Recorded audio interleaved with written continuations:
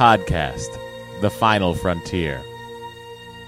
These are the conversations of the friendship Matt Myra and Andrew Secunda. Their continuing mission. To seek out old adventures with contrived civilizations. To boldly watch episodes that one of them has watched before. Welcome to Star Trek The Next Conversation. Why am I whispering? I want to bring them in a quiet, delicate way. I hope the music is faded out by now. Only I have control over when that happens. There are 856 of you who got the podcast last week when the music hadn't faded out to Andy's satisfaction. I think finally it was proven that Matt also is a flawed individual. Oh, well, 100%. Not as flawed as most. I didn't really need that evidence. Hi, I'm Matt. Folks. That's Andy. I'm Andy over here. We are trekking through the first season of Star Trek The Next Generation. It was a bad catchphrase. Can't believe we took till now to arrive at We Are Trekking. I remember in the 80s when I would go to Star Trek conventions with my mother, there would be T-shirts that said "Keep on Trekking." You know, it's a different one. I was about to say I went to at least 2 Star Trek conventions. Yeah. And they showed, and I thought it was from this episode we're about to watch today, images from that episode. But I'm realizing it's a later one where Data is Sherlock Holmes. Yes. I forget which season that happens. He finds out about Sherlock this season. Right. And then they discuss Moriarty becomes self-aware in the next season. Whoa. I'm sorry. Spoiler alert, everybody. Great. Yeah, so this was the big goodbye. This is the first real holodeck malfunction episode in the history of the genre. The genre? There's a genre of holodeck malfunction episodes that continue throughout the rest of Star Trek series. Oh, well, the genre within this series. The genre within the series, yes. So your Next Gen, your Voyager, your Deep Space Nines, all have holodeck problems. Yeah. No holodeck problems on the Enterprise because they had yet to have that technology. That's true. Although when I was digging into holodeck history, because I was very confused, which I'm sure we'll get into. Oh, we're going to get into it. How exactly familiar these people are with holodeck, even though it's been on their ship since the ship launch. But it seems like in the Enterprise era, there was also another species that had a holodeck, and then it was 2 centuries later when the Federation finally got it. Huh. Well, the way VR is going now, I think we're much closer to having a holodeck. Absolutely. A guy just showed me on his iPhone a VR thing the other day. Yeah. And I've been really deep diving into my PlayStation virtual reality. Yeah. Matt's been on the There's a guy out Ready there. Room? There's a guy out there doing this thing called Stage 9. Okay, it's a full... He wants to do every deck of the Enterprise D in full 3-dimensional virtual reality using the Unreal Engine. And there are YouTube videos now of like his Stage 9 update. I highly recommend watching it. It's incredible, and I love it so much that I desperately want to build a gaming PC that I can run this on. I'm with you. So sounds amazing. My dream is to just walk around the Enterprise. That's what I loved about Star Trek The Experience. That was my favorite thing about it in Las Vegas, was that part of the ride was being beamed onto the transporter.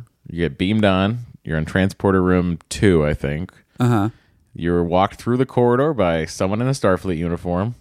It's an emergency situation. The ship's at red alert. You get on a turbo lift. Turbo lift opens. You're on the bridge of the Enterprise. You know what's awful? I think I was there. I went with a fellow geeky friend. Yeah. And the line was so long. You missed out. That we didn't go. Dude, it was like... They're never going to build that again? No, I went 3 or 4 times. The cool thing, I can't believe in Vegas. So it's Matt's home away from home, as it is, and you can we're go recording. On the we're recording there. On a Saturday because I'm going tomorrow to Vegas. There you go. Yeah, no, it was Star Trek: The Experience. If you never got a chance to ride, I'm sorry, but it was amazing. It was incredible. It was my favorite attraction in the world that I'd ever been on. I can imagine. But it was so cool because you'd go onto the bridge. The bridge is at red alert. Everything's to scale. Riker is in the shuttle bay with LaForge talking to the bridge. That's a film, though. That was a film, yeah. But you know how do they beam you in? It was amazing. So you were the guise of the ride was you would get into line, much like your Star Tours line, where you'd be getting ready to ride a motion simulator ride in Las Vegas. Right. Then all of a sudden the room would go, like you'd start to hear stuff and the room would start to flash. Then what they did in like, I forget how many infinitesimal of a second it was, but they had this huge lift thing that would remove the walls and the ceiling while it was dark. The ceiling would go and the walls would come up and you'd see flashes of light and you'd feel this rush of air from the giant ceiling being moved and the wall going up, and all of a sudden behind that wall and behind that ceiling is the transporter room. So it felt like you were beamed into the Enterprise. That sounds amazing. It was incredible. And you're all standing on a transporter pad, and someone in a Starfleet uniform says, "Sir, we've got them." And then you're walked through the corridors onto the turbo lift onto the bridge of the Enterprise D. It's incredible. I'm just so upset. I wish that someone would rebuild it. The premise of the ride is that one of the people that were beamed on board the ship, is a descendant of Captain Jean-Luc Picard. And a Klingon, a rogue ancestor. Klingon. An ancestor, yes. What did I say? Descendant. Yep. And a rogue Klingon had gone back in time to Las Vegas, Nevada, 1990 whatever. This is before they relocated to France. Yeah. To kill us, to kill whoever the ancestor was, so Picard would never be born. So it then was it rested on the ship's shoulders to save Captain Picard, send us back to our time. And you then got brought down to the shuttle bay and boarded the motion simulator ride, which was the shuttlecraft. And you flew around a nebula, fighting Klingons, running away from them, ending up going through a time portal where you were on the Las Vegas Strip, flying away from... There was a Klingon bird of prey flying over the Las Vegas Strip. This is a downer. I love it was great. Dark rides. I love... well, it wasn't a dark. It was a motion simulator ride. Yeah. It was so good, though. But I love all manner of... Because I'm a scaredy cat when it comes to... It's pretty much everything at Disneyland I can ride, but the harsh roller coasters, I just can't take them. You know, when it was closing, when we found out it was closing, my buddy Joe flew out, and we went one last time the weekend before it closed. Why don't they reopen it? We rode it like 4 times. What's got to happen? I hope they don't do a frickin' Kelvin version of it. No, it's just gone. They lost their license. The licensing. It expired. The CBS Paramount licensing expired for that hotel. The Hilton is no longer called the Hilton. It's now the Westgate. Was the motion simulator the coolest part of it, though? No. No. The coolest part of it was being on the real bridge, as close as I could ever get to being on the real bridge of the Enterprise D. Well, that is until I build my... Well, that's why I don't have to worry about attic bridge. Because all I have to do is have Myra become a crazy millionaire. Yeah. Just get a 100 million. Get a couple showrunner things going. Yeah, and then I can go over and hang out. And then obviously, if we want a drink, we can go down to our basement, which is Cheers. It's gonna be great. Sounds fun. It's gonna be a real cool house, guys. You're all invited. Andy, I forgot to say whether or not they should watch The Big Goodbye. Right. Go ahead. Really? Yeah. Interesting. I mean, you have to. Again, in the first season, I feel like you're getting a lot of me saying, yes, you should watch it because it's the first of things. Like last week, the introduction of Loxana Troy. Right. This week, what we're seeing is the first of the Holodeck Malfunction episodes. So I'm saying, yes, watch The Big Goodbye. All right. But be warned, it's logically doesn't make a ton of sense. All right, then I guess it's just time to open the hailing frequencies. Let's do it. Andy didn't plug in. I asked you before. I was so excited. that we're finally on track, and we of were course really doing we're it. not. This is the saddest part of my life. really is when we fuck up on this podcast. feeling great. But you know what? I think the audience at home only cares a bit. I think it's a split vote. Some people enjoy. I think the people at home are comforted by our failures. They're like, you know what? Maybe I'm not doing so bad. I got it more together than these schmoes. If two dumb Hollywood writers can fuck up as much as them, things are gonna be okay. Anyway, what is it? It's still not working. What did I do? Is your volume not on? It's on. Well, then, tell me what it's time for. All right, hang on. It's time to open hailing frequencies. I have a feeling it's still not going to work. I plugged into the wrong thing. Is it not working? No, you're not. You're in. There it is. Captain, we are being hailed. There we go. Jesus Christ, what a nightmare. Anyway, all right. Our first letter is from Austin Plew. I've never seen I've never been a Star Trek Next Generation fan, so I've never seen any of the episodes. I'm watching them with Andy for the first time, so I enjoy all the commentary you provide. I think you should do a segment called Did They Do It?, where you guess whether two crew members or characters have had sex, but it just wasn't shown on the episode.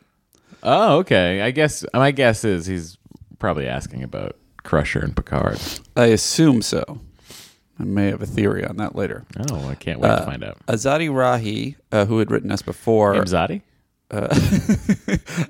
Aramzadi, just added to the letter from last time. Hi, just wanted to add, this is regarding the term Ferengi. The term Ferengi is used across the Middle East and in Central Asia, as well as where my fam is from. The Arabic term is totes used in Farsi, spoken largely in Iran and Afghanistan with the same meaning. That's cool. Interesting. Sarah Billingsley wrote us, Hey, Matt and Andy, I'm so glad you brought up the where do the holodeck sextovers go question, as I was wondering the same thing. Maybe they have a THX-1138 style collection system that transfers the matter to the matter-antimatter chamber, much like the poo theory. I don't remember that part of THX-1138. Do you know what she's referring to? I haven't seen it since college, so... Okay. So you haven't seen remember. it since George Lucas did his original thesis project on it. That's right. We were old buddies at USC. THX-1138, 3EB, if I'm not mistaken. Oh, Nerd boy. alert. Or maybe there's a drain on the floor. Gross.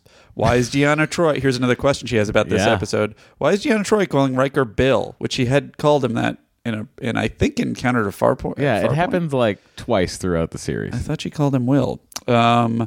And the last question is, also, do you think Deanna Troi's marriage announcement box is related to Jambi the genie, which is something that had occurred to me? A descendant of Jambi. And I was too lazy to dig up the clip, but I did this time. So this is Jambi the genie from Pee-wee's Play. Oh, first let me play. This is the announcement box from Next Gen. Oh, it's booting. I hold a message for Deanna Troi. Laxana Troi and the Honorable Miller family will soon arrive. The momentous day is close at hand. Rejoice! And now here is Jambi. Mecca lecca hi, Mecca hiney ho.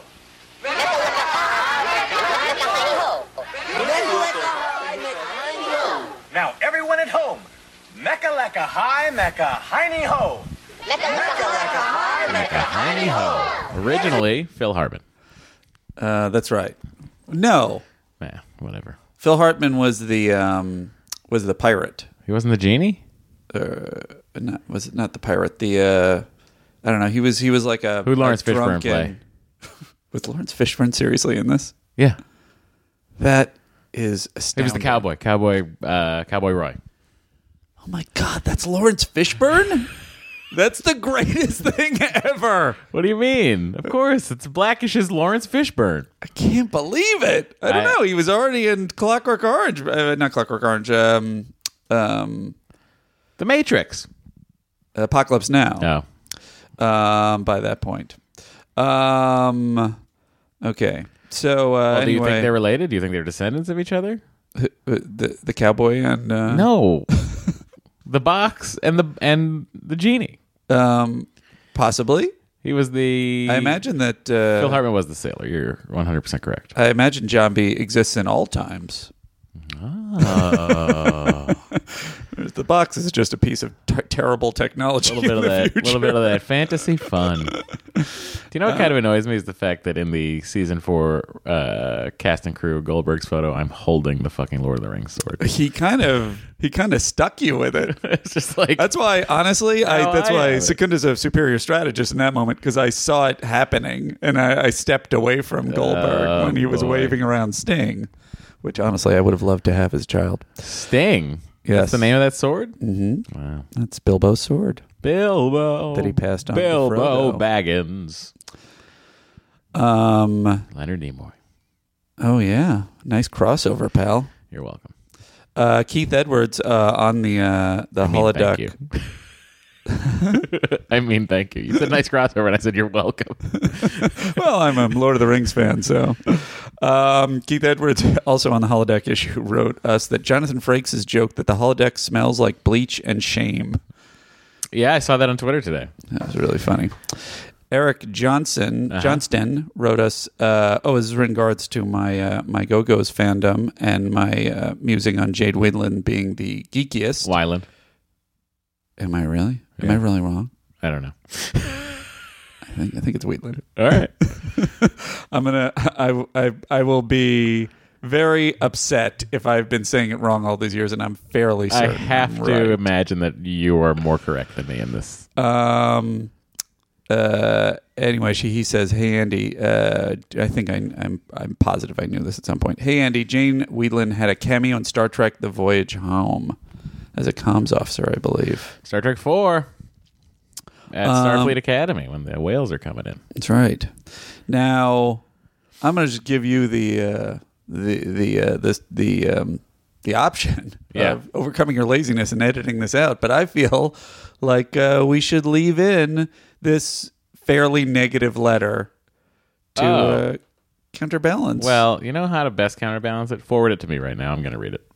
I already edited it. Can't I just read it and you can cut it out? No, I'm not going to cut it out. It's going to be cool. Don't worry about it. All right. This is from Brian Minogue, and it's long and it's somewhat angry. But I thought there were some valid points, and we say we invite all perspectives, so I think it was only fair to read it. Brian says, first, I'll say I'm only through episode 4, so your podcast may have improved somewhat. Don't think it has. I think you're wrong. I think it already has. I'll hold out hope, but you hammer the shit out of a show you purport to love. Uh-huh.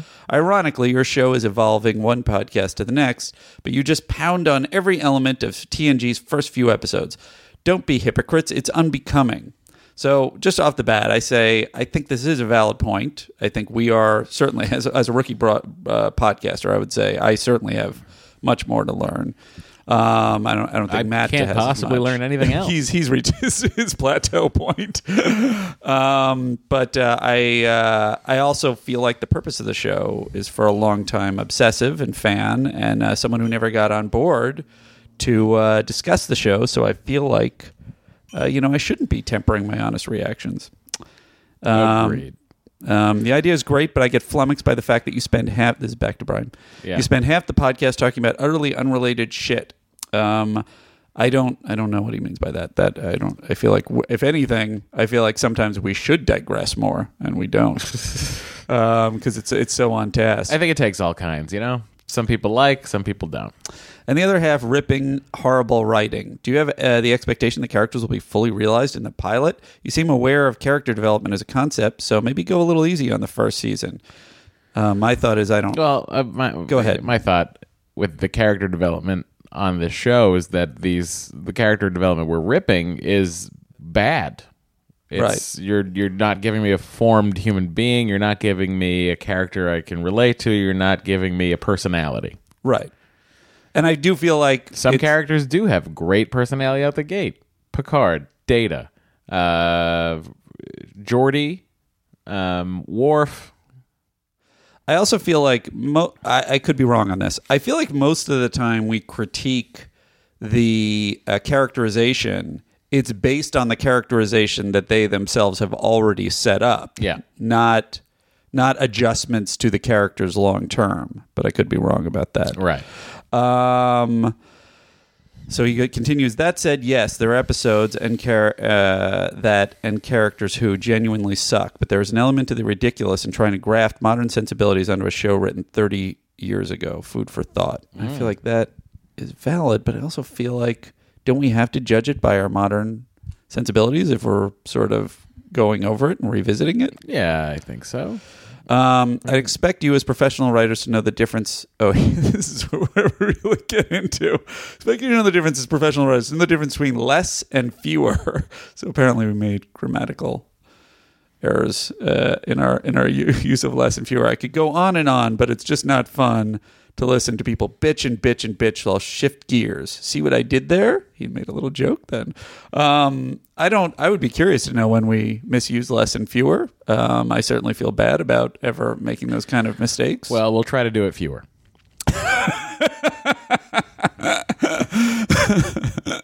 I love the concept of your podcast, and I've been thinking about your rating system.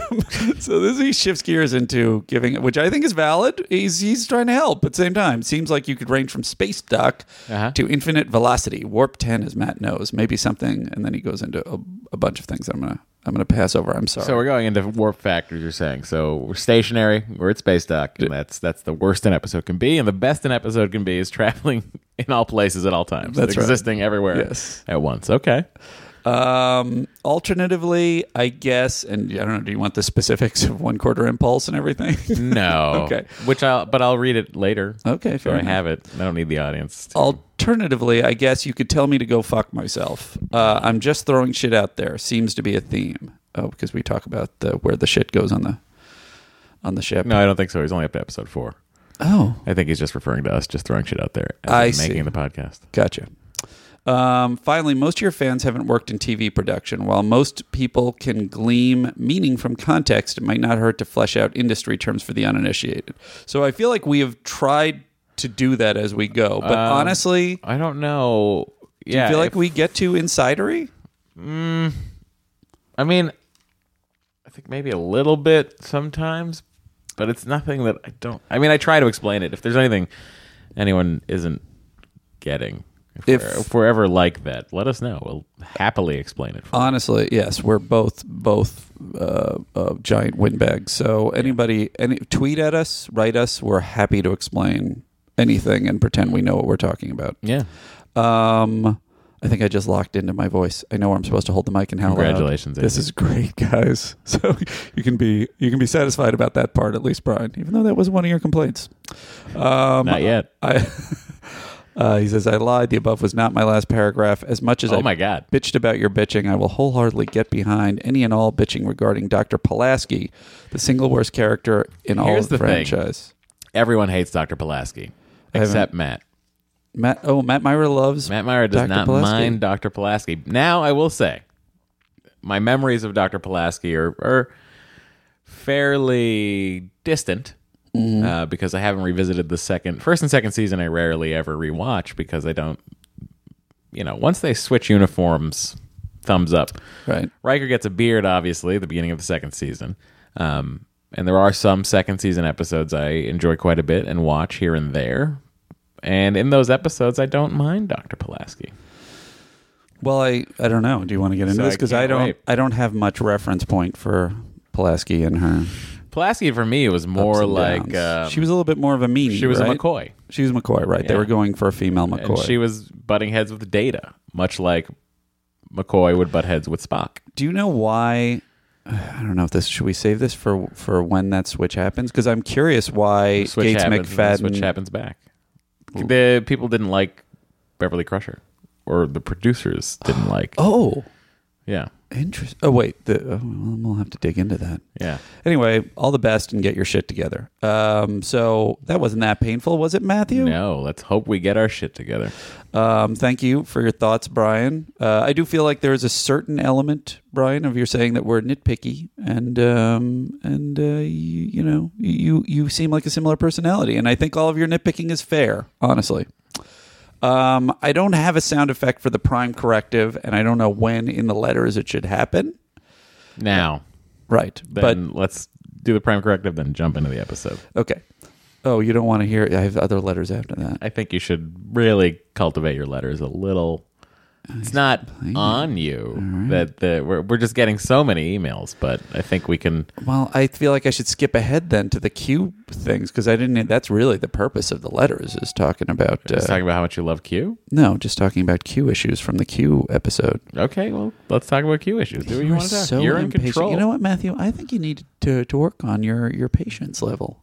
Or perhaps you have an accurate read on how impatient the audience is. Anyway, there's only two emails. Just we're 25 minutes in and we're still talking about emails. Holy crap! Are we 25 minutes in? Yes. All right. Well, you're right then. But let me just finish up because I'm OCD and that'll bother me.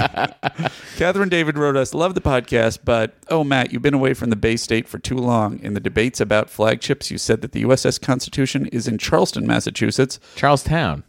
Well, all right. She says, of course, it's in Charlestown. So he corrected himself before I could get the correction out, Catherine. Maybe it was just my accent. Could be. Boston boy. Is there a Charleston, Massachusetts? I don't even think there is one. I don't know what to tell you, Catherine. Well, Catherine, you and I agree on a lot of things. Your prime corrective fell apart. No, it's fine. Sorry David if I misspoke. Rishu wrote us. He wrote us about the flagships last time. Yes, Enterprise is a flagship at certain times. Any ship can be a flagship. No, All right, you don't want to hear it. Okay. Well, I mean, if he gets to a point outside of Star Trek, I will listen to him. When an admiral or other flag command officer is stationed aboard, but it wasn't for this episode. Like I said, a little nit. However, there was a follow-up letter from Troy Ray who says, hey, guys, I would argue that the Enterprise D meets the second definition for the flagship that David Rishu had sent us. Starfleet is not a military organization. This may not be apparent since the organization is so ensconced in naval trappings, but navies don't necessarily have to be military. When it becomes clear on television, and television isn't until Enterprise, when the military boards the ship because Earth goes to war with the Xindi? Am I pronouncing that correctly? Yes, correct. Everyone has their bloomers in a bunch because military troops are on a Starfleet vessel. It's sacrilegious. It's anathema. But Captain Archer is down. What do you think? I look forward to visiting Enterprise. So I have a bunch of things about. I mean, I guess it's like, if a lot of the astronauts, but not all of the astronauts, were ex-military. Weren't they all? Oh, no. They weren't all military. No, not. I mean, obviously they were scientists. I mean, not until Apollo 17 did a non-former military. No, that's when I was talking about the moon. History, right? Yeah. But yeah. And then I have 3 Q letters, but I can save it for another time. 3 Qs. Go for it.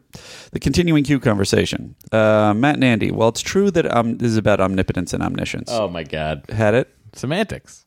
If it's true, if one is truly omnipotent with absolute control over matter, energy, and time, then the only reason for not being omniscient is lack of effort. It's laziness combined with Q's arrogance. Yeah, could be. That's from Trent DuPont. Secunda, Q is not omnipotent. He is godlike, but he is not everywhere. He has the ability to be everywhere, while he has the ability to go anywhere and see anything. I don't believe he has been everywhere and seen everything. Right. That's from Ian Russell. Connor Shapiro writes us, I was re-listening to episode 3, and Matt. Is this a corrective? This is not the same thing. Sorry, I'm skipping that one for now. Hey guys, great podcast. And then Paul Cole quotes from Voyager, Death Wish. Yeah, Quinn, who's Q is gonna kill himself.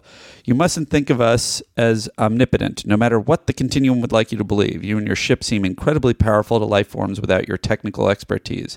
It's no different with us. We may appear omnipotent to you, but believe me, we're not. Cool. That's it. All right. We queued it up. Did it. Cue it up. That's our new segment where we talk about Q and Andy's problems with Q. All right, ladies and gentlemen, it is time for The Big Goodbye. Production number 113 aired January 11th, 1988. Or stardate 41997.7. Andy. Yes. What happened? January 11th, 1988. I'll tell you what happened. Oh, boy. Oh, boy. Oh, come on. I set it up. Where is it? Dixon Hill, you are not. Oh, crap. I can't find the freaking thing. This is so horrible. All right. January 11th, right? Oh, I'm so sorry. This episode was written by Trace Torme and directed by Joseph L. Scanlon. All right, I got it. And Andy has some information for January 11th, You're going to have to 1988. queue up George Harrison's Got My Mind Set on You. Because that was number one. Got my mind set on It was you. Monday. I got my mind set. Oh, hang on. Well, here, I'll just play it out of my iTunes library. Because, it's George Harrison. Sure. It was Monday. U.S. President was Ronald Reagan. Got My Mind Set on You by George Harrison was number one. Heaven is a Place on Earth, Hanging In by Belinda Carlisle in the UK at number one. The Brits love Belinda Carlisle, and I got to agree with them.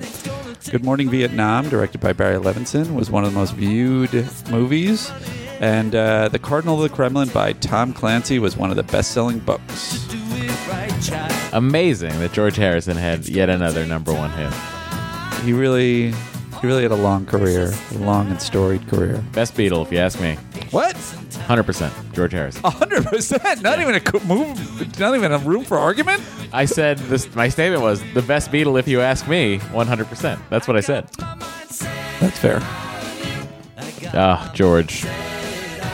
Are you saying This word is no what? personality-wise, or songwriting ability, or All of it. lyrics? The Everything. whole thing across the But board. 100% personality-wise. If you As watch the an Beatles innovator? anthology, you watch the Beatles anthology. Yeah. The only person you can imagine having a conversation with for any length of time is George. Well, you're talking about personality then. I am. He seems like he's the most grounded, certainly. He's the best Beatle. And he was invested in. I think he helped Holy Grail get made and Life of Brian, he fully funded. fully funded. But wasn't he also involved with Holy Grail? Listen, Am I he wrong loved about Python. that? As he showed he had good comedy taste. Guy's a genius. Therefore, he probably wouldn't have been too into our podcast. He's out there right now amongst the plants. He was a gardener. Did he ask for his ashes to be scattered amongst? I think his ashes, were at Hollywood? his estate. In London. No, well, not London. In England. Sure. Okay, guys, so the big goodbye. Here is your synopsis from the Star Trek The Next Generation Companion Revised Edition. Protocol is all to the insectoid Gerada, who insist that they be greeted successfully in their own tongue without fail before diplomatic relations can begin. It has been 20 years since the Federation last tried to contact them, and the demise of a Starfleet vessel that failed is a tale so horrible that no one wants Data to repeat it. To relieve the stress of his preparations, Picard tries a little role-playing in his favorite holodeck program, a 1940s hard-boiled detective named Dixon Hill. He is so excited after a short holodeck visit that he takes Data, Dr. Crusher, and literary historian Wayland, a.k.a. guy that is just there to get shot, back with him. But a long-range Jadaran scan glitches the holodeck programming, and the game turns deadly when Wayland is shot by the mobsters and the party is trapped with no exit. Wesley and LaForge try to make repairs, but a wrong move would kill the players. Finally, the holodeck is opened, and the mobsters gleefully leave, intending to plunder the Enterprise. But, of course, they dematerialize. Hill, Picard's police friend, in a metaphysical twist, ponders about the reality of holodeck inhabitants as he watches them go. Still in his trench coat, Picard emerges from his stressful play, at last delivers a Jadarian greeting perfectly to his bridge crew's applause. Yeah. That is the synopsis of this episode. All right. I was really interested. I really was thinking. I was really into the idea and the concept, and I had high hopes for it because I loved Piece of the Action in the original series. Yeah, but which is an entirely different concept. Well, I The only realized thing they that too share late. is suits. I know. Well, yeah. First Officer's Log, Stardate 41997.7. We are about to make a brief but necessary contact with the Harada, a reclusive insect-like race I pronounced it known so for wrong. its idiosyncratic attitude toward protocol. How would The you have Harada done it? demand a precise greeting. I said In Gerada this case, as I was from reading. Captain Picard. Their language is most unusual. The slightest mispronunciation is regarded as an insult. All right, what do you think about Protocol? I wondered if they have the whole back. Also, side issue. I was like, why are they not? Whenever they don't show the person immediately on screen, and there has to be a conversation about show us yourselves on screen. I'm always like, well, this is a budgetary issue or some weird thing, and it clearly is if they're insects, they're giant insects. And then later, when Data has the other thing of like, why don't we look at the video of the horrible thing that happened? And everyone's like, no. It's clearly also a budgetary issue. Do you think it was? Do you think they really intended to fully put them on and do that whole thing? What do you mean? Like, do you think the writer? No, I don't know. I think this was just an excuse for some holodeck fun, and they had to build in this B story that no one really cared about. Oh, And yes. I think they were like, I don't know, some big insect creatures. Definitely, but I just feel like you probably saw them on screen at least at some point, and then some that was written out when they realized how much the 30 stuff was going to cost. But whatever the case, Wait, everyone's got to get their own suit?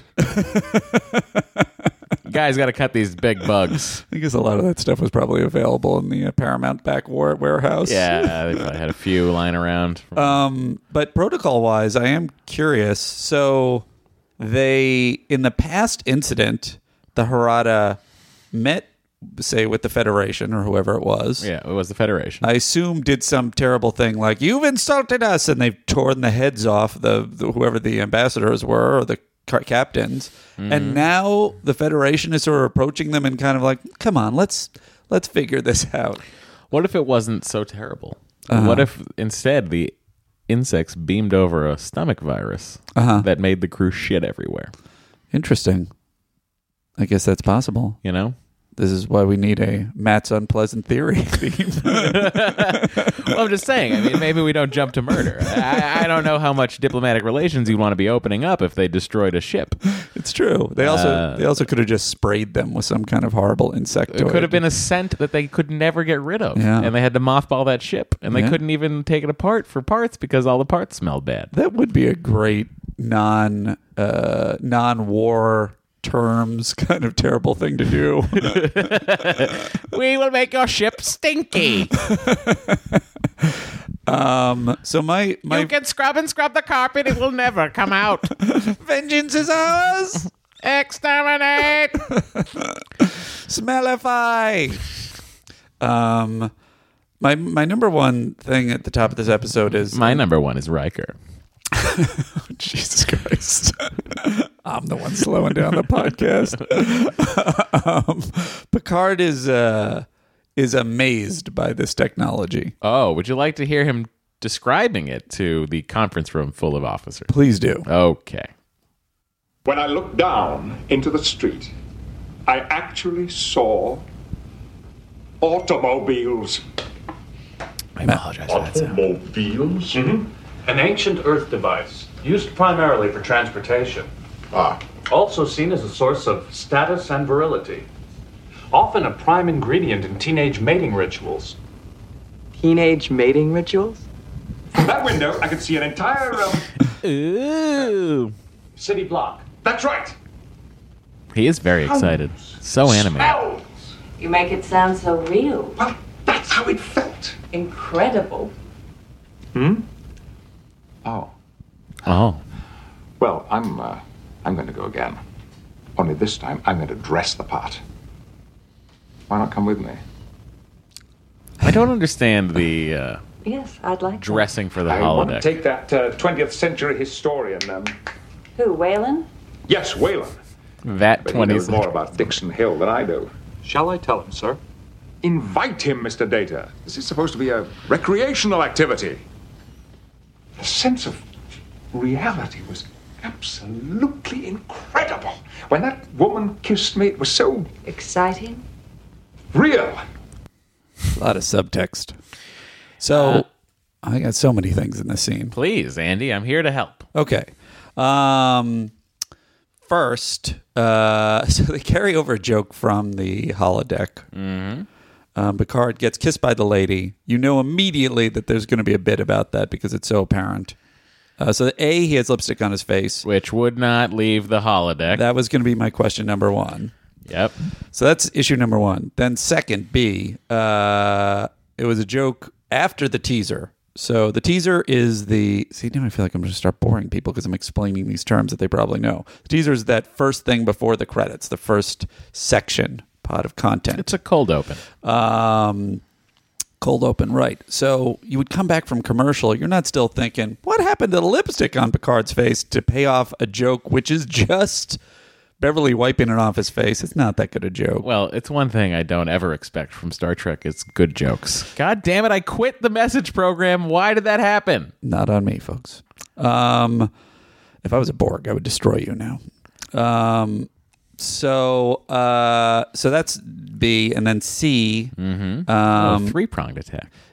Terrible continuity on the makeup on the lipstick. It's like he walks out. And Now, it's just here's like the thing. Terrible. I'm sure that someone is going to try to give me a bullshit answer on the lipstick.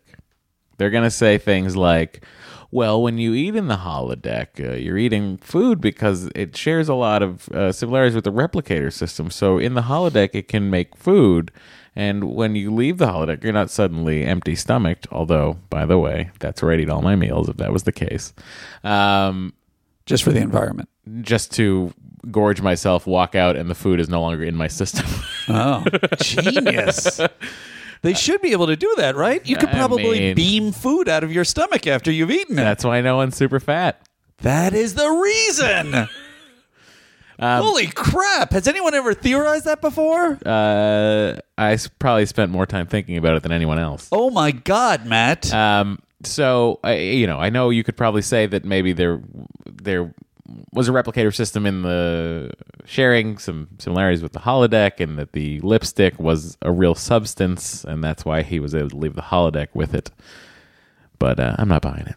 Well, there's also the weird thing, just to skip ahead so we don't have to deal with it later. When Lawrence Tierney and the other guy walk out of the holodeck, they don't disappear immediately. They sort of slowly dissolve, like Back to the Future guys. That, for me, I was okay with that because they'd not left the doorway. Oh, is it so sort of the hollow emitters could still reach out there. I see. Do you know what I mean? I see. Fair enough. That's why I didn't have that much of a problem with that portion of it. Fair enough. Okay, so then Wesley and his teenage mating rituals thing. Okay, yeah. Which was amusing, but it is unclear. It's not even necessarily lust. He's kind of just like... I think he knows not of rituals? sexual desire. I think he's such We're talking about sex. He's such a boy of Star Trek. Starfleet boy. Yeah, he such loves Starfleet boy. Another great idea for a spinoff, by the way. Cartoon, perhaps? Saturday morning cartoon? I would watch Starfleet Boy. That's our idea. Nobody take it. The theme song would be the 80s song Tarzan Boy, but it would say Starfleet Boy. Huh. I just saw a thing on Twitter that was Bigfoot and Wild Boy. That was an actual show in the late 70s. I have no recollection of that. It's crazy. Starfleet Boy.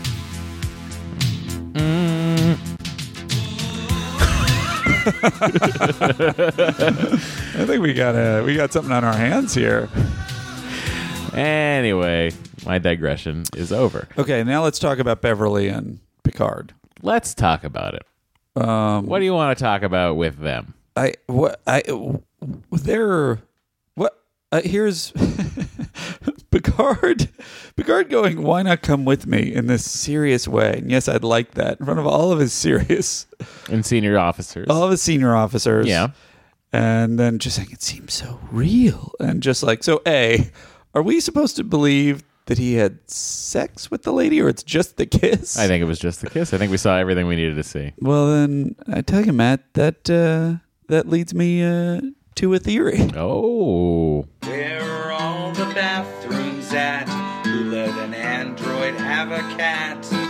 Is Data just pretending to be so dim? No one knows the answers, least of all him. It's Andy's theories. I think Picard is a virgin.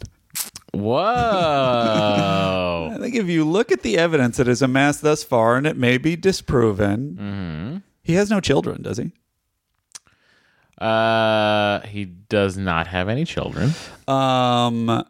He is so excited by the kiss. He's so oddly awkward with Beverly. And you even go back to Naked Now, and that's when all his inhibitions are supposed to be removed, and his interpretation of sexuality is to go and It is a great and sound. not be able to handle it. I think there may be a possibility that this is a guy who has really overcome a tremendous amount of social awkwardness and lack of experience to become a Starfleet captain. Well, Andy, that's an excellent theory. Except I think it's entirely wrong. Well, I think he's had all the sex. All the sex. You All think the he has sex. not just had sex, but that he is promiscuous? I think he's had all of it. And what I mean by all the sex is I mean every species he got his hands on. Uh-huh. He went to town during in the Academy days. Interesting. There you go. Andy's theories are very interesting because he's really smart. Yeah. Great theory, Andy. That's all I got for this section. Oh, that's all right. Don't worry about that because I got plenty more where that came from. My next one's 11:30. That's Are so, you beyond that? That's so far. Okay. Play it. I'm not queued up. Oh, I thought you well, had here. it. You said far. I thought you had a Supplemental. thing. The Haradan rendezvous is still 11 hours away. I am about to re-enter the world of Dixon Hill, this time properly dressed. An experience like this is more enjoyable when shared, so I've invited our fiction expert, Whalen, to accompany me. Dr. Crusher will join us shortly. Whalen. Now, why That guy, you could tell, has a target on him. I mean, come on. Yeah. Why does the ship need a fiction expert? He's a 20th century historian. Why expert. is that a Starfleet specialty? Is that the only thing he does? Here's the thing, by the way. He's a 20th century historian. Because if he He's is, a you would have to fiction assume. expert. Is he a fiction expert also? They say both. Oh. that is the most enviable. That guy's got to do nothing the entire time, and yet he's in Starfleet going across the galaxy. You know what what we did sort of miss that I'd like to touch on a little bit is that B story of the protocol. I'd like to just very quickly go over the first scene where Troy is trying to explain to Picard how to speak to these people. Before you do that, just to completely talk this out, Whalen, if that is his only job, he must just be sitting in a room fucking reading and just like chilling. And then the second's like, hey, Captain Picard wants you to come into the holodeck. Yeah, Captain Picard? I'm going to go and do something. Finally! Honey, don't wait up. Captain needs me. Nobody needs you on this ship. Oh, I'll be back. Why are you dressed like that? You look like one of those space queers. What? Why did I marry a 1990s Bostonian? Very unenlightened for Starfleet. Whalen, I think it's going to work out. All right, go on. Andy actually is this Halloween. He told me he's going to be dressing as Whalen for Halloween. Should I dress as Big Goodbye Whalen or perhaps Injured Whalen? It's all up to you, my friend. That will get me one less person who understands who that is than my last year's. Stranger Things. Yeah, I dressed as Matthew Modine carrying the 13, 7, 11. Not as much of a Stranger Things fanatic. You're also talking to someone who has never seen it, so Wow. Yet I somehow know more about your Amazing. costume than you Yes, do. That I did. Yeah. Anyway, so maybe I can't blame people for not knowing what the hell I was. I myself don't even remember the name of the character. This is 2014. The point I is, don't know. I'm Matthew Modine. Matthew Modine did tweet back at me, though. Hey. It's very exciting. Modine loves the Clippers. Have you ever seen... No, it's not the Clippers. It's Matthew Modine at a WNBA game. No. The most excited human being you've ever seen in your life. Oh, good for him. Kids at home, Google it and thank me later. Here is Deanna Troi explaining how the Haradan Bars indicate an elongated S sound. And the inverted T means to hold the Z. Unless It's followed by three wavy lines, in which case the Z becomes a B. Exactly. What a language. But you spell knife with a K. I spell knife with an N. But then I never could spell. Well, I don't buy that. I don't buy it either. I think all the man does is spell. He's got to be literate in every sense. Okay. A Shakespeare fan that knows that much? Come on. Yeah. Also, here's the first problem. This happens about 49 seconds into the show. Mm-hmm. Here's the first problem with this episode. Okay. Playback a recording. Why is he reading this language? Oh. Yeah. It's true. Why does he need to know that three wavy lines make a Z sound or a D or whatever the fuck it is? That's true. When he could just... Okay, so let's say Deanna Troi is an expert linguist and she understands this language. Right. Which I 100% buy. She's a ship's counselor. Mm-hmm. Maybe she minored in language at Starfleet Academy. Why doesn't she record her speaking this pronunciation 100% correctly so Right. that Picard could memorize it that way? Or speaking even further, is Deanna Troi teaching him the most advanced system of learning a language? Like they haven't advanced past Pimsleur in the future? Like it seems like they would have something that could. All right. So B plot solved. On to the A plot. Fair enough. I just had should I go to where I was? 11:30. Yeah, sure. I got Where something are you? after that. I'm at 11:30, and it's just to me a scene that is indicative of either the under-editedness or the under-editedness in terms of the writing. I have it. All right, I have it too, but go ahead. Mine sounds better. It's this in the next scene. Great. Why would the captain not want to review all available information on the subject? Data, when you've seen the Haradan react once, you don't ever need to see it again. This Dixon Hill is a most puzzling character. Not really. He was just a 20th century Sherlock Holmes. But was his modus operandi not dissimilar? Worth investigating. Indubitably, my dear Data. Indubitably.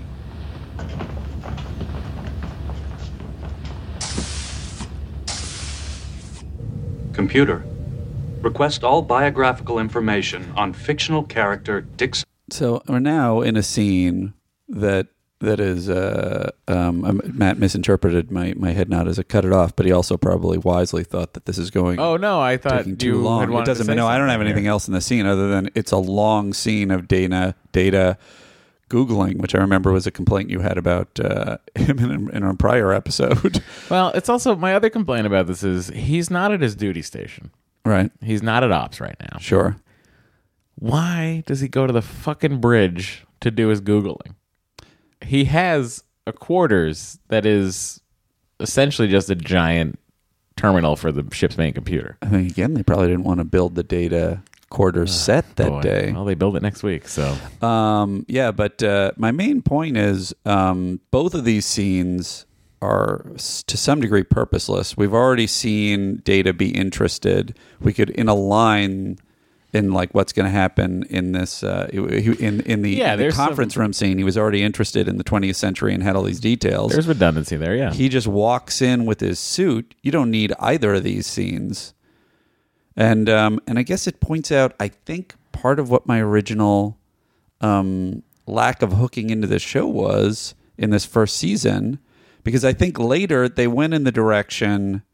I'm interested in what you're going to say. I feel like as for the first time the show, and I could be wrong. I'm basing it on the few episodes I remember. Yeah.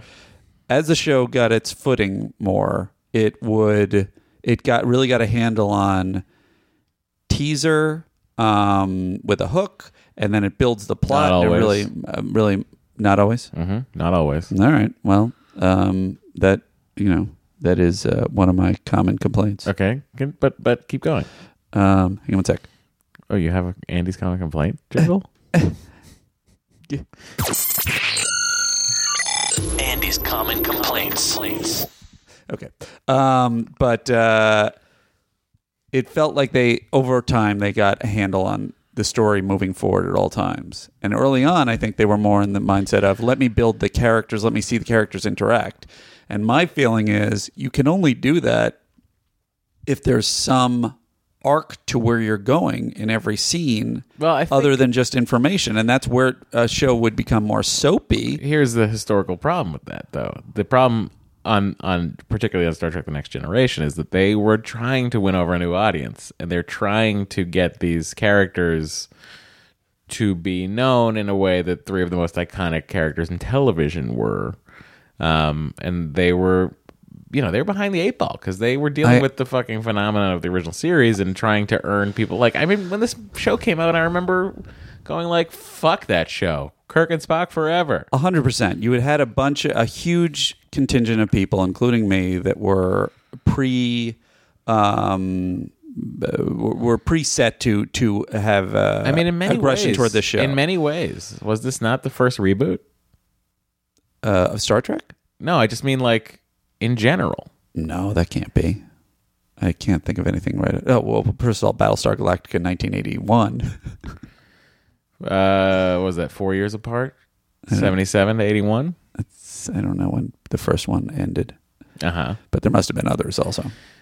You're saying as opposed to a spin-off? Or? Well, what I'm saying, I mean, yes, it is a spin-off, and it's not a reboot, but it is, it's this sort of, it's got that, it's so second nature to everybody now, where we have movies of, with the Ghostbusters, we're going to do Ghostbusters again, or we're going to do, I can't think of anything else off the top of my head. RoboCop. Uh-huh. Judge Dredd. Sure. By the way, Dredd is far superior. Oh, without question. I just realized it was Alex Garland who did did Ex Machina that wrote the original, or that wrote Dredd. He didn't direct it. Yeah. Such a talented fellow. Well, I think we could be talented if we weren't wasting our time talking about how bad people were in the 80s. Anyway, my main disagreement with what you're saying is that even if you go back to the original series, and this is why I have a little less forgiveness for them not handling scenes like these two scenes with a little bit more dramatic oomph, is even if it wasn't serialized in the original, you had such a clear conflict between Spock and Bones, between you knew what the relationship was always playing out between Kirk and Spock and Kirk and Bones, conflict, which is something that Gene Roddenberry wouldn't allow. But why would he not allow it when it was so effective in the original series? He hoped that humanity would evolve beyond that. But it didn't by the 23rd century, so why would it have by the 20...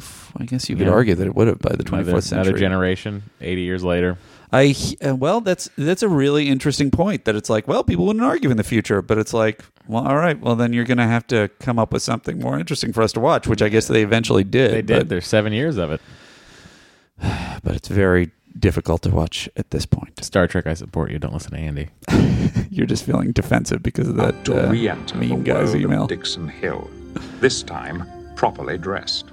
An experience like this is more enjoyable when shared, so I've invited our fiction expert, Wayland, to accompany me. Dr. Crusher But I just wanted to hear them ready talking for San to each Francisco, other. Mr. Wayland? More than ready, sir.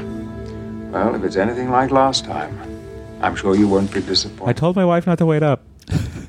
She said I didn't even belong here, that I serve no purpose on this ship. I am totally versed in the genre of the period. Well, shall we? Do you know how excited they must have been to get there and see their costumes were fucking suits? So instead of the one piece that broke their backs. If you want to stop for a second, by the way, Sure, I'm happy to. Wayland, I did a little bit of a deep dive on, and he didn't have that many credits. He was only 5 credits on his IMDb. But the one that I thought you'd be interested in is in the pilot of the Tortellis, he played Man. I don't know if you remember who that is or how familiar you are with the Tortellis comparison to Cheers. I've never seen the Tortellis. You've never seen the Tortellis? Fully a aware Cheers of it. fan of your magnitude? I'm fully aware of it, and I'm aware of all of the Tortellis. Of course, Casey Kasem's wife, and what's his name? Character actor who plays Nick. Dan Hedaya. Dan Hedaya. Super funny on Cheers. They were great. I could see why they would spin them off, but the characters are all so heightened that I have no idea where they would have gone with it. Yeah. So, but I've never seen it. You know, the other thing I've never seen. It wasn't good, but it was. I know, it was canceled immediately. But Dan Hedaya was always entertaining. Dan Hedaya is great talent. The other thing that I haven't seen that I've always wanted to see is the television version of A League of Their Own.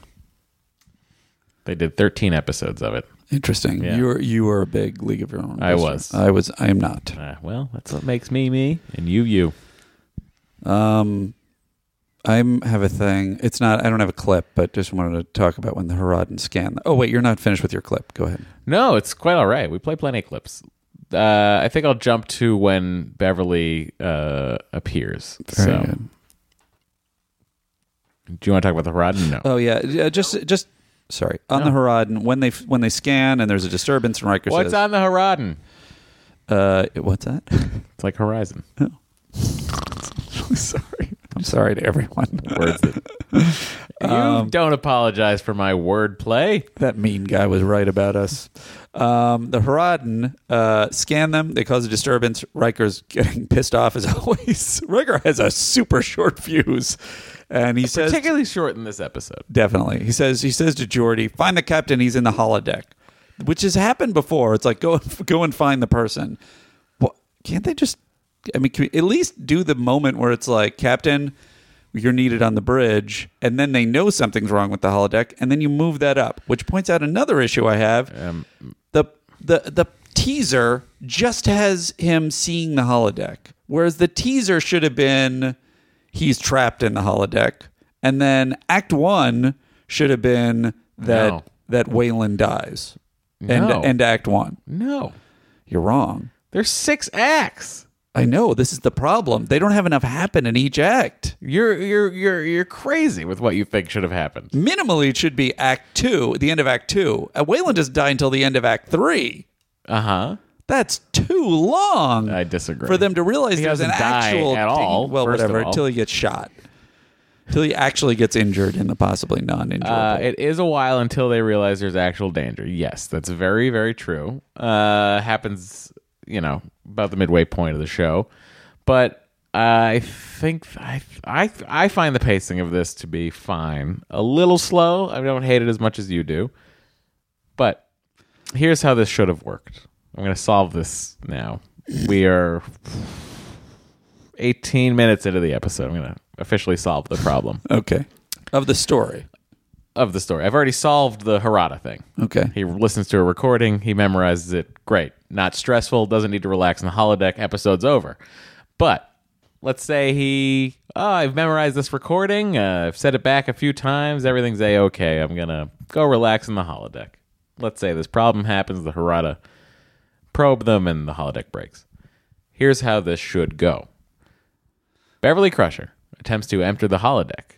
Uh-huh. The door keeps opening and closing, opening and closing. Right. Beverly Crusher touches the button on the outside and says, Crusher to LaForge or Crusher to Engineer Soto, the holodeck that Captain Picard is in is malfunctioning. Could you fix this door so I don't get cut in half or so that I can enter? Right. That happens. The door being open at this point, they would be able to pull Captain Picard out. Now, Let's say that doesn't happen. Okay. Let's now move on to the part where they need the captain, and the captain is nowhere to be found. I'm not going to send a lieutenant from the bridge down to find Captain Picard. I'm going to say, computer, locate Jean-Luc Picard.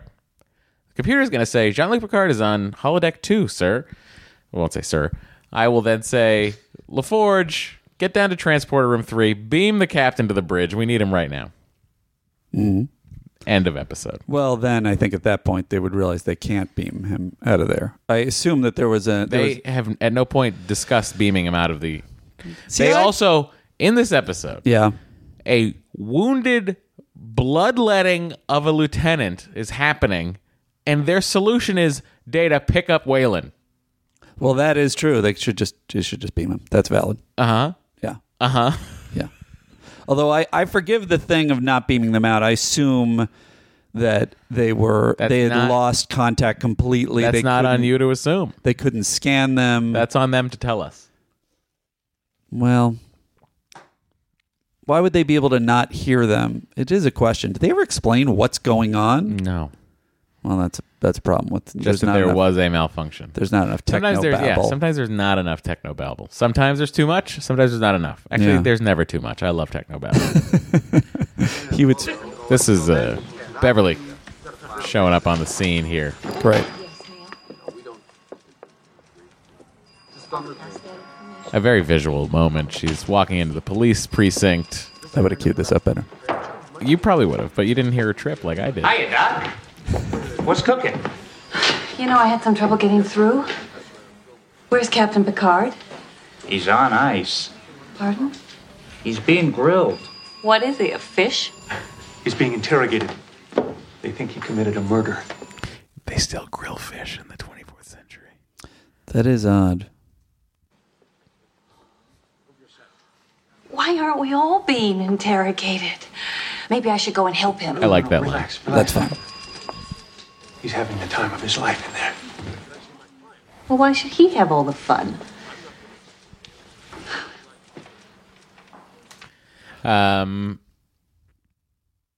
They're all acting like they've never been on a holodeck before. 100%. Although I enjoy Beverly's antics a little bit more than I enjoy Picard not being able to process anything. How so? I feel like it feels more out of character how Picard is acting. And you feel like Picard is acting out of character while he's in character of Dixon Hill? No, out of character is Picard reacting to the holodeck, whereas Beverly feels a little bit more like when she sees the prostitute. I thought that was a funny bit that she's like trying to look like the prostitute, and then she's like, "Oh, she's a prostitute."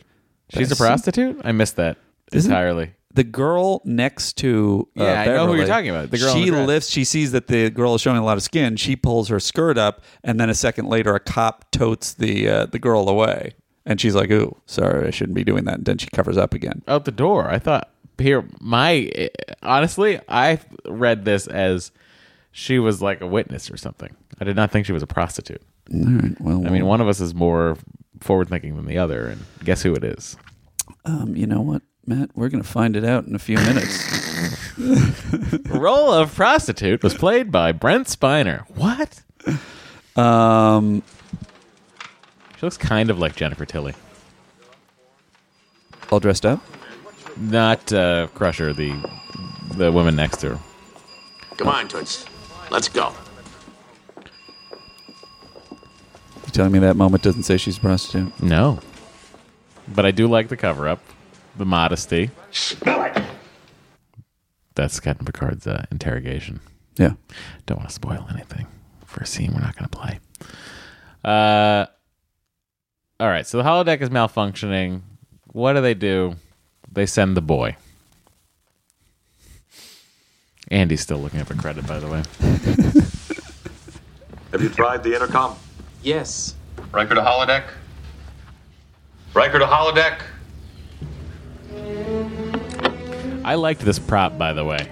Yeah. This prop of this thing where you can look in, and I don't know what you're supposedly looking at, but I beautifully designed. No, sir. What can I do? Oh, it's really great. I agree. We have to go through this millimeter by millimeter. Why'd you agree so late? I was reading. Easy, Wes. Slow it down. If there's an anomaly, you could go right past it, okay? Why don't you look at it, Super Eyes? Anyway. That is valid. So many valid criticisms of this great show that I love. Andy, go. No, I'm obsessing over this thing. What are you obsessing over? I'm trying to find somewhere in the script where it clarifies that she is a prostitute. Why? Because I have to prove you wrong. Oh. But I don't care if I'm wrong. You may not care, but I care. So strange. So foreign to me. While Andy's doing that, I would like to now play the real sexual tension between our star, Jean-Luc Picard, and our co-star, Gates McFadden. Okay.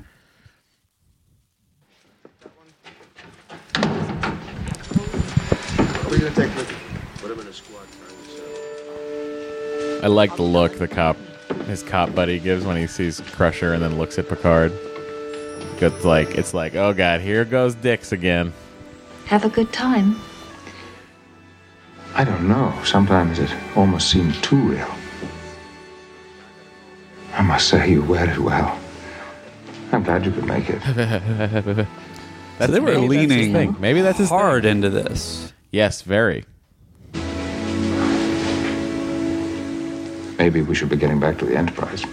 We are on the Enterprise. Oh, yes. Of course, so we are.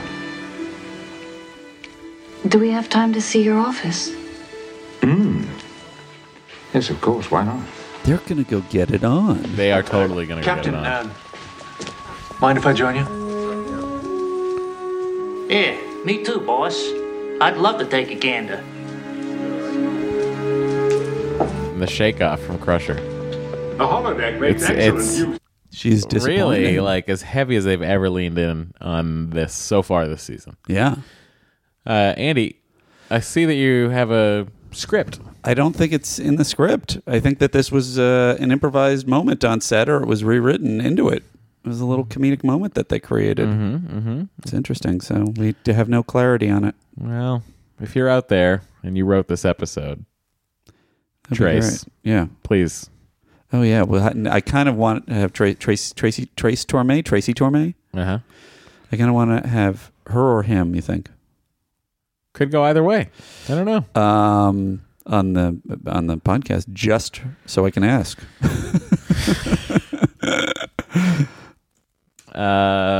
Gonna find out right now.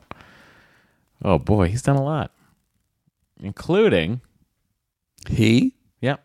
Did you clarify it? Or are you a sexist, Matthew? I have clarified it by noting that his father was Mel Torme. That doesn't mean he's a girl. He's a boy. He might be a girl. The sentence that his father was Mel Torme? Yeah. Might be a... Wait, it says his father? Oh, okay. I thought you were deciding it was a his. He created Sliders. Did he really? Yeah. Oh, we should know that. Worked for Saturday Night Live. He did. What did he do? Was he Odyssey 5, Star Trek The Next Generation. What did he do on Saturday Night Live? And Carnival. What did he do? I assume he was a writer. I mean, the man's still working. He's only. I find that heartening that he went from SNL to Star genre. Trek. It's just gonna be. That's what you want to do, huh? You want to go into genre? I don't know. I'd like to mix it up. All right. You know what, Andy? I'll allow it. Thanks. You can mix it up. You're telling me Jerry O'Connell did not stay on for the full 5 seasons? What the fuck else did you have going on? Whoa, easy on Jerry O'Connell. I mean, I just find it crazy. I don't know. Wasn't it? I mean, I guess was that a cable show or was that a network it was show? Fox. It was Fox. It was I think Fox. just It seems like that would have been Jerry a good O'Connell. Jerry O'Connell. I'd like to publicly apologize to you. I didn't realize that John Rhys Davies left after season 3. So you stuck it out one more year, and then you're like, "Come on, guys, the show's falling apart." Totally get it. You have my apologies. I apologize on behalf of him. Okay. Back to Star Trek: The Next Generation. All right. Our sliders. Up on this. Let's slide out of our sliders detour. The Picard comments the holodeck makes excellent use of finite space. Yes, it does. Do you have what is the science? How does the holodeck work? It projects images at a distance. Mm-hmm. You know, uses forced perspective. What you're hearing right now is the audio cable here, which I can turn off, but not. It turn would on. stop for a second. Yeah, well, it is what it is. I don't really know how to do that. Is it this? Is it this? Is it your phone? It's your cable. Cable. It is your cable. Andy, why is your cable being a dick? Oh, I turned it up just so you could hear that. What should I do with it? We should get a new cable. It was the cable all along. Well, you're not as loud as me. I'm gonna bring you up. It was the cable all along. What were we just saying? I'm sorry. I got distracted by the Holodeck how the holodeck explanation. works. Yes. Think of it as you standing on a treadmill that can move in any which direction. Right. And everything around you being projected in force. And what happens perspective. if you have more than one person running in opposite directions? It does not account for that kind of thing, honest to God. The technology, as stated, shouldn't work with more than one person in there. Oh. Gotcha. So, yeah. All right. My next thing is much later. Well, then let's skip to much later. Just Lawrence Tierney comes in. Yeah, he does. We have a lot of great. Dick Miller is in there. Dick Miller and Lawrence Tierney, you could argue, are amongst the most prolific and known tiny character parts from the 40s through the 60s through the 80s. Like they've just Lawrence Tierney of Reservoir Dogs, Dick Miller of Gremlins, and everything Joe Dante's ever done, going back to Roger Corman, just endless things. Just guys that are great to see, and you get happy when you see them. I do. The last person is Harvey Jason, who plays Leech. And he seems like he's played the voices in a lot of recent Star Wars Galactic. It's not recent. It's from 2001. Star Wars Galactic Battlegrounds. Hey, it was 17 years ago. That's pretty recent. Oh no, is that sound back? Yeah. Good day, Mr. Hill. My name is Cyrus Redblock. I hope you don't mind us dropping in. I see I have no choice. Life is an endless stream of choices. Unfortunately, you have chosen to make my life more difficult. I don't suppose you'd be foolish enough to hide it here. I don't suppose so. Still, I'm sure you won't mind if we take a look around. I wish you'd quit asking, since it's obvious you're going to do it anyway. It's just a waste of time. I like this little Good run. manners, madam, are never a waste of time. Civility, gentlemen. Always civility. Get that stiff out of here. He's not dead. From his pallor, he soon will be. What, I should throw him in the garbage, boss? The room next door will be good enough for now. Don't touch him. Mr. Blue. Hey, I'm off. Oh, I turned you a little bit down, but you're not actually off, Andy.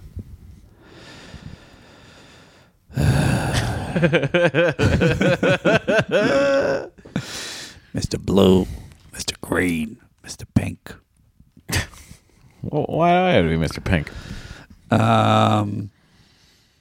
Okay, so the holodeck is malfunctioning. Bullets are killing people in this, or the holodeck safety protocol. Hi, you said killing. He's not dead. I did, and I apologize. Checkmate, for that. Matthew Myra. No, hoisted. So safety protocols aren't working. Again, unexplainable thing. A probe scanned it and broke it. I seem to remember this from Voyager. You can get hurt in a holodeck. Like you can break your arm and everything, but you just can't get super hurt. Is that the way it works? I mean, they can fix a broken arm pretty easily, so. Yeah. There are safety levels and safety protocols you can have at different levels.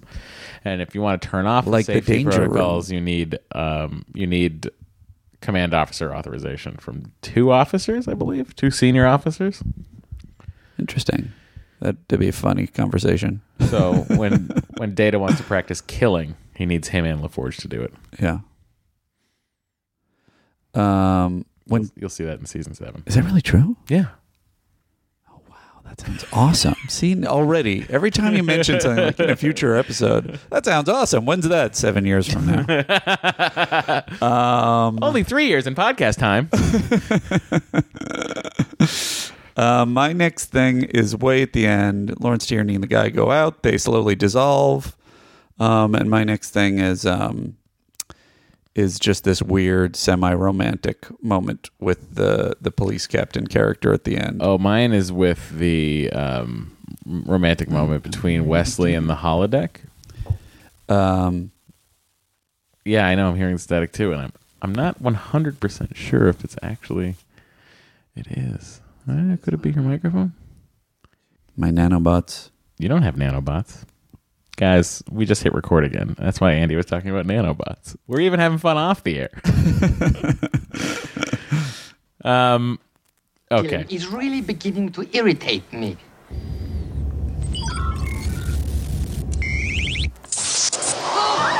It's now snowing, Andy. Oh, my goodness. I wish that had happened about 5 more times, by the way. Sure, like 100%. into different things. 100%. Would have been very cool. That's it. That's the way into our world.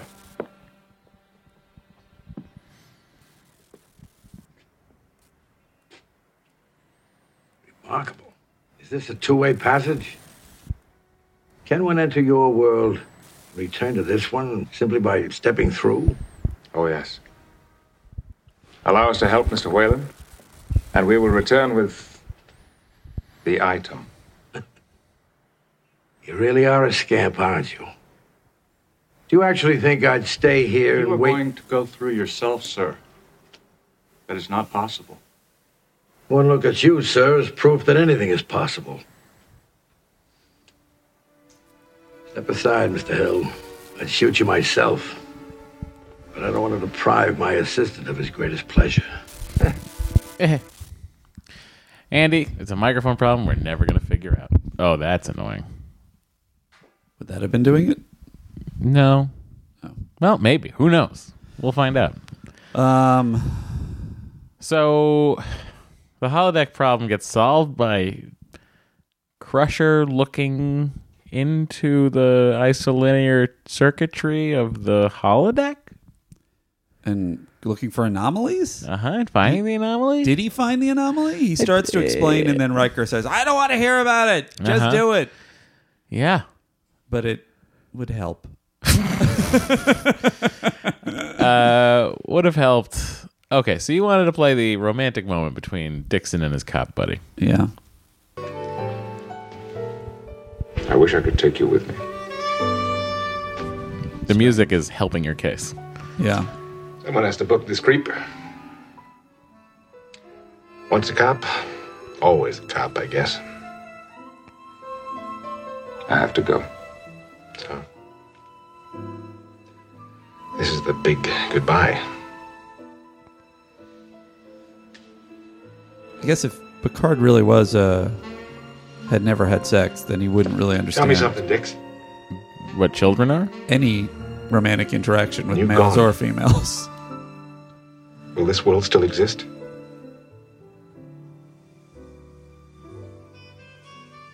Will my wife and kids still be waiting for me at home? I honestly don't know. Kind of a cold ending. Yeah. He could just say, Tough luck, holodeck guy. What should he say? He should have just said, yeah. Computer and program. Wait! Don't worry about it. What? Computer and pro... Also, who's the creep you got to book? Because, the guy that Data punched and knocked out. Right. And now we're going to hear the weirdest moment in the history of Star Trek. Ready as on LV, number 1. Open hailing frequencies. Frequencies open, sir. This is Jean-Luc Picard, captain of the Enterprise.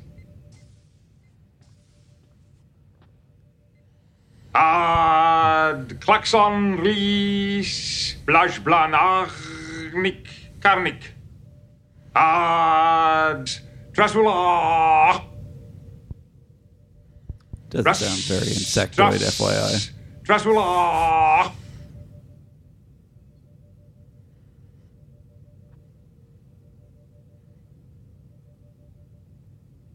You have honored us with your words of greeting.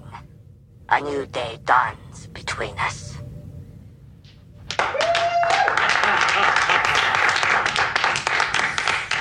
That applause means war. Here's my theory, by the way. Go ahead. They had specifically written out this bullshit for Patrick Stewart. That was the 18th take. He finally nailed it. The cast applauds. They leave it in. You think it was that important? To the writer? What if it was You're like not pronouncing the Haradan language correctly. What if it was an Andy-esque writer who struggles over the word? I can't dispute that. I would have been the person that I was mockingly. Excuse me. Yeah, that's not right. I didn't write it that way. The language I took time inventing on my week off. That's why I want to dabble in the hour-long world. So that's the big goodbye. Big goodbye. Holodeck malfunction. Unexplained. Really, what happens? Stage protocols get turned off. Someone almost dies. And the problem gets solved by some unknown means. And Picard delivers a rousing communication with the new species. Or an old species. Yep. I feel like to go into the Andes. Oh, we're going into the Andes. Am I rushing it? No, I love the Andes. Okay. It's my favorite part of the show. Well, that's audience good. favorite. The Andes. Or some other method of ranking. We're working on it. I feel like we disputed we had a debate about this, but I feel like the story structure is just they wait far too long for stuff to happen, and I think part of that might be based on that at the time the holodeck concept, which they really developed for mass consumption a lot themselves, so I have to give them credit for that. But I think they were depending on, isn't it amazing? It's a holodeck as like plot turns. Yeah. Like then they can do this in the holodeck, and it's not really a plot turn. And I feel like all that should have been crushed down to the beginning, and then more stuff should have happened. Well, it really sounds like you're not going to give it that many Andes. But on the other hand, I like that they went into the holodeck. I like that they went into the time period. Mm-hmm. And it's relatively coherent. So I give it, but it's not that interesting an episode overall. So I give it 4 Andes. Wow. 4 Andes. Yeah. That's higher than I thought you were going to give it. Oh, really? I've made a decision. Okay. On how I'm going to be ranking the Andes. Oh, FYI, before you even say this, Mm-hmm. Ben Senman tweeted at us, one of the factors for the number of Andes should be based on whether you would show this episode to someone. Feel free to take that into account or not. Okay, sure. Similar, sort of where I'm heading with this, actually. Very good. I had a feeling. Here's how I'm going to start viewing my Andy rankings. Okay. How watchable is the episode? Uh-huh. That's reasonable. Is it something, if I'm flipping the channels and I see it on BBC America, will I watch it through to a commercial break? That's a low threshold. Pretty low. But there's a lot of episodes I will not watch through a commercial break. Just to a commercial break? Yeah, it's never going to keep me over a commercial because I know I can just fire up the Netflix machine and get it full. Uh-huh. So, by that standard, I'm giving this episode 3 Andes. It's less. This is classic. This is classic you and me.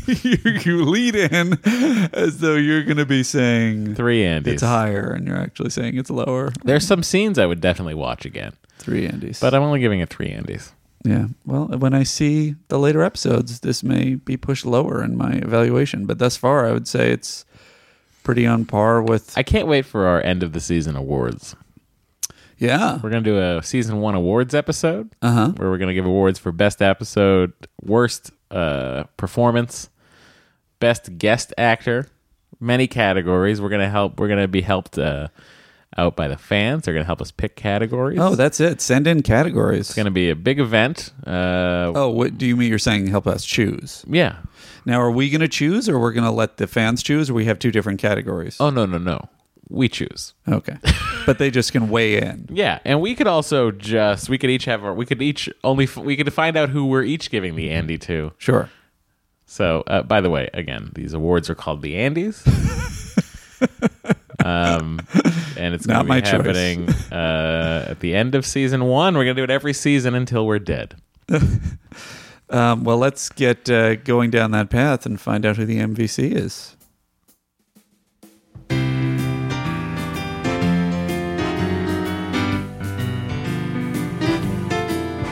It's the MVC, yeah, the MVC. Only Matt and Andy know who it's gonna be. Will it be Data, Riker, Troy, or Dr. Crusher? Gotta fill the time with something, at least until season 3.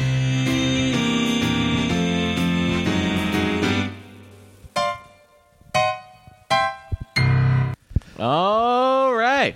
Okay. Who do we think? Well, there's only one answer. There's only one person who did anything in this episode. Young Wesley Crusher. He did get them out, but wasn't Picard the one that tricked the guys into walking off the holodeck? That was a meaningless trick. Well, because at any point, Data, who's A, bulletproof, and B, stronger than anyone in the holodeck, could have stopped everyone. That was crazy. So my answer, of course, is Wesley Crusher. What about Picard learning the language? I mean, that was a huge thing. You know, it was a big. Or you could say Troy for training Picard. It was the most valuable, probably, moment to Starfleet. But of the drama of this episode, I feel like the most valuable crew member was Ensign Wesley Crusher, acting ensign.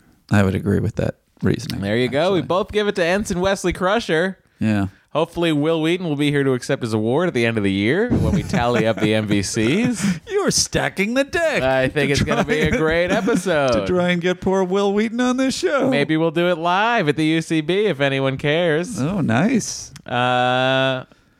I think that's the show. That is the show. Boy. Folks, if you want to tweet at us, and please do, all your questions and comments, it's at Star Trek TNC. If you want to write us an email, you want to give it a shot, Matt? Yeah, if you want to write us an email, you can email us at some variation of the following.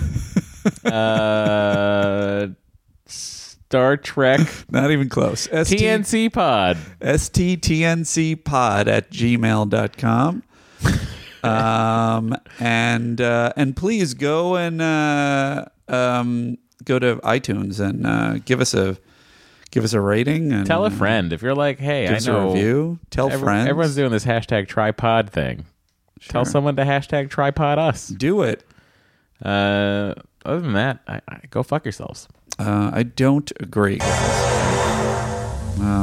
Well, I don't agree.